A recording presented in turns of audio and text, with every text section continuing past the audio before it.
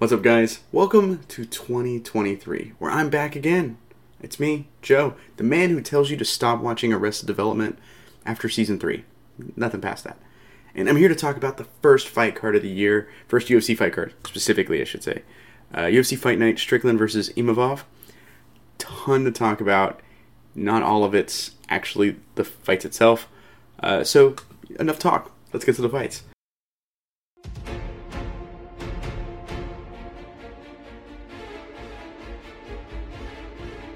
In our main event, we had Sean Strickland versus Nasruddin Imavov.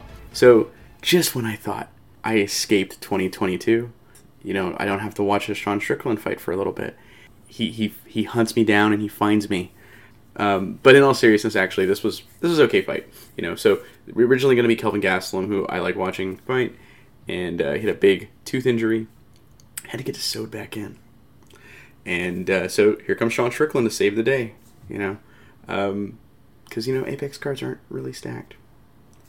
So, here we go.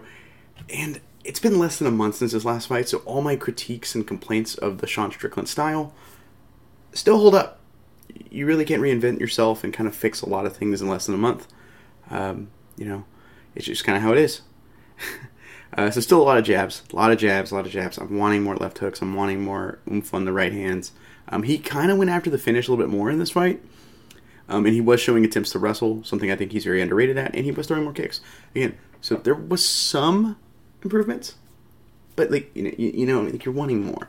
So I think this is a decent step in the right direction, just not quite there. So for the scoring of the fight, because it went to the decision, I actually thought it was kind of a flat out. First 4 rounds was definitely Sean Strickland, whereas I thought the last round, Imavov knew he was down. Sean Strickland kind of slowed down, short notice replacement. He's slowing down. He goes at him, and he's trying to get the finish, trying to get back into the fight, and Strickland just kind of wants to rest up and clinch. Imavov round for me. And once again, I'm kind of at a loss for words on what to do here. Initially, I was thinking the Derek Brunson, Marvin Vettori, which is recently booked, the loser. But that doesn't make any sense to me, because he just won the fight. I'm thinking of, Sean Strickland losing to Cannonier. So, the winner of that kind of makes sense to me, because both those guys are going into a loss, going into that fight, so the winner makes sense here to kind of be in the middle.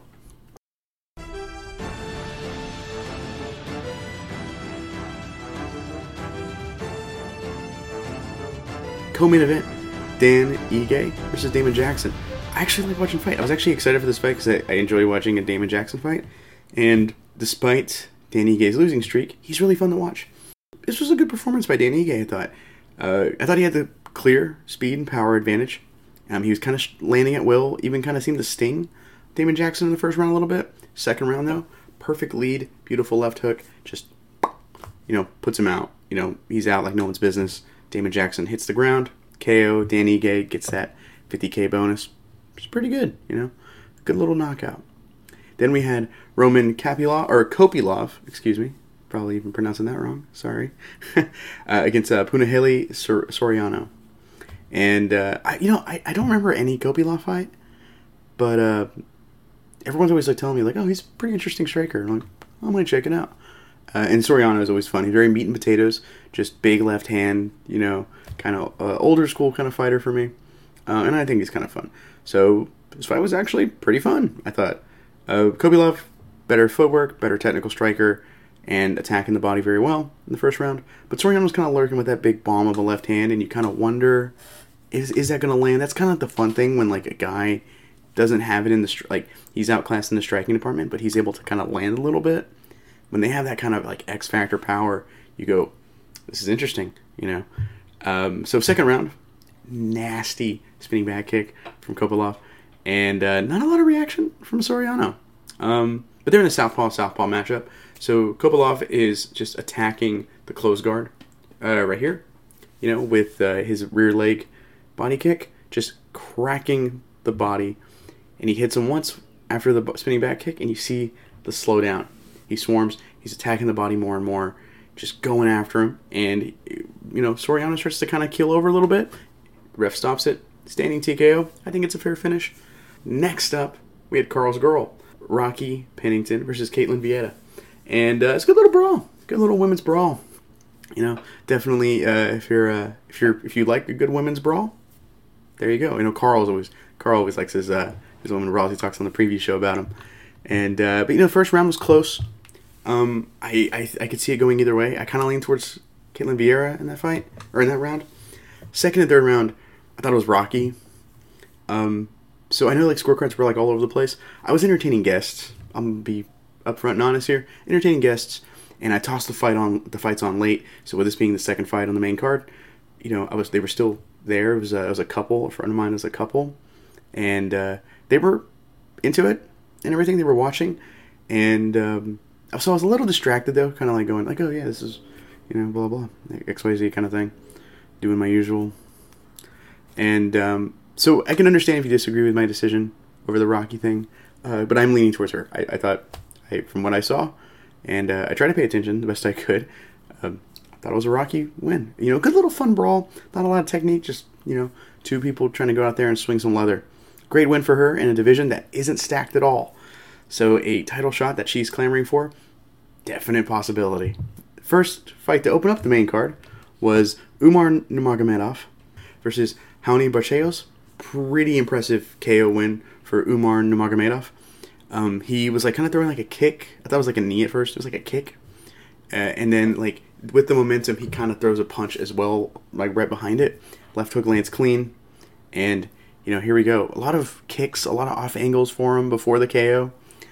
And, I got to be honest. People don't like this Dagestani invasion. I totally get it,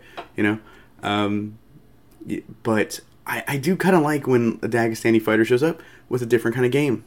I don't want to just see Khabib 2.0, 3.0, or whatever Ali Abdelaziz tries to pitch to me. I really don't I saw Khabib. It was great. It was a great title run. I thought I kind of want to see something different. I don't want to see just homage or cover acts to the same guy, I guess.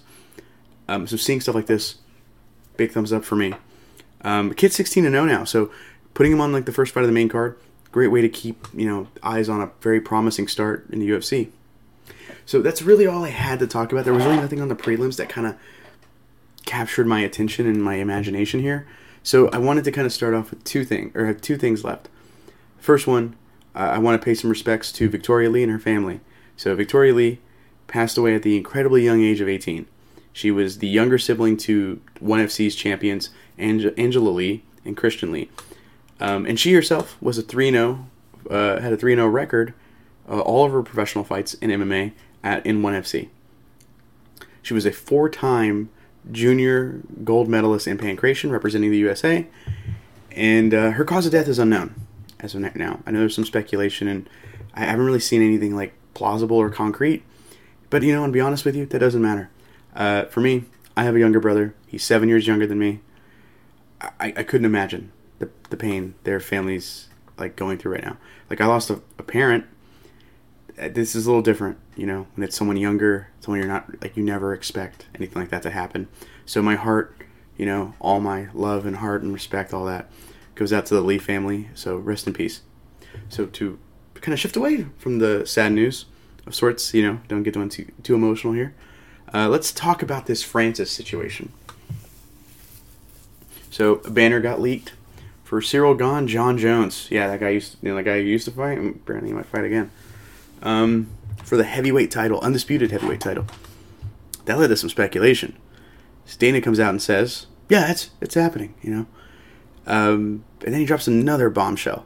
They released Francis Ngannou, the current heavyweight champion. They strip him, the champ. They strip him and release him. Whoa. So here's some of the claims they said.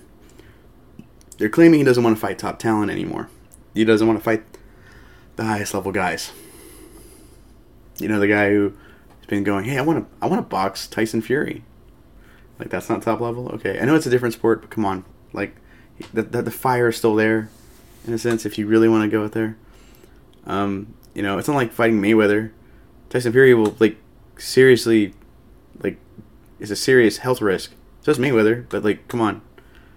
A little different in heavyweight. He even said he wanted to fight John Jones. So, I don't know. And then they also claimed they were offered him more money than any UFC heavyweight fighter ever. So I'm going to toss this idea out.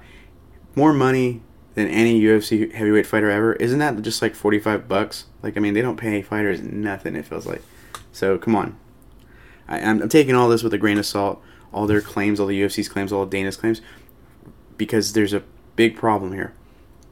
The UFC, I think, is trying to defend their horrible handling of Francis Ngannou. This is a guy who was profitable. Number 2, he had mainstream appeal, which of course leads into point 1. And 3, just unbelievable KO power. So this is a guy who's a walking highlight reel that you can use to promote for years and years after he quits fighting. 4, this is a guy with a inspirational story. I'm not an Ngannou fan, but I'm not going to act like that story isn't like one of the most inspirational things ever. Like, it is unbelievable. That is his story. So, I don't know. They are just so, the UFC just loves to refuse respect to their heavyweight champions, it feels like. I remember seeing this with Stipe, thinking the same thing was going to happen with Stipe. Stipe's just going to quit, though. They fired him. It's crazy to me. And the big thing is, it's because they do not like fighters. It's not just a heavyweight joke, I always do, but they don't like fighters that speak up and stand up for themselves and for fellow fighters. They don't like that. They want you to just, eat your crap, or, take your crap and eat it, that kind of thing. Look at DC. DC is going to have a job forever. Because if the UFC started saying, hey, we're only going to pay fighters $1 per fight, like literally, they've ever said that, DC is going to show up on his ESPN show, and he's going to say something like, listen, the UFC's doing a great thing here, we're feeding fighters, because you can go to get a $1 menu thing, without taxes, at McDonald's, we're feeding you, come on, he's going to spin it, he's just the biggest, company man, nothing wrong with that, really, I guess, but so it's just kind of how it is. And Ngannou wasn't that. At first he was the Dana Pet Project, and he wasn't. This is a crazy story to an already crazy 2023, and it's just gonna add on. Can I get a break? But that's it for me, though. I'm glad to welcome you guys into my second calendar year. Technically I'm around the 10 month mark, but it's my second calendar year with the UFC, or the INC. God, what is wrong with me today? I'm actually going to redo that, Carl. I want to just redo the outro again. I messed up 4 times. God. Okay, 3, 2, 1. Well, that's it for me. I'm glad to welcome you guys into my second calendar year. Technically, I'm around the 9-10 month mark, but it's my second calendar year with the INC. And I'm so glad to be here with you guys still. And I'll be here next week to recap UFC 283. I did a preview show with Carl, which is great. I had a lot of fun doing it. And so next week, you can watch the preview show. Then you can watch my recap, where I talk about how, oh my God, I called every fight exactly. And of course, if you guys, really miss me, next week is a pay-per-view. So that's another retro review on the main channel. And I did spoil it like I normally do on the preview show. Very, very excited to do this one. I actually just watched it, the cut of it, and I was laughing at my own jokes, which might be sad, but I enjoyed it. And if you want to vote for anything you want me to review on the Retro Review series, go to our Patreon. I did the first one already, the first one ever. It's so cool. I love this fan interaction. It's my favorite part of the gig, Anyways, I'm Joe with the INC. Thank you for watching.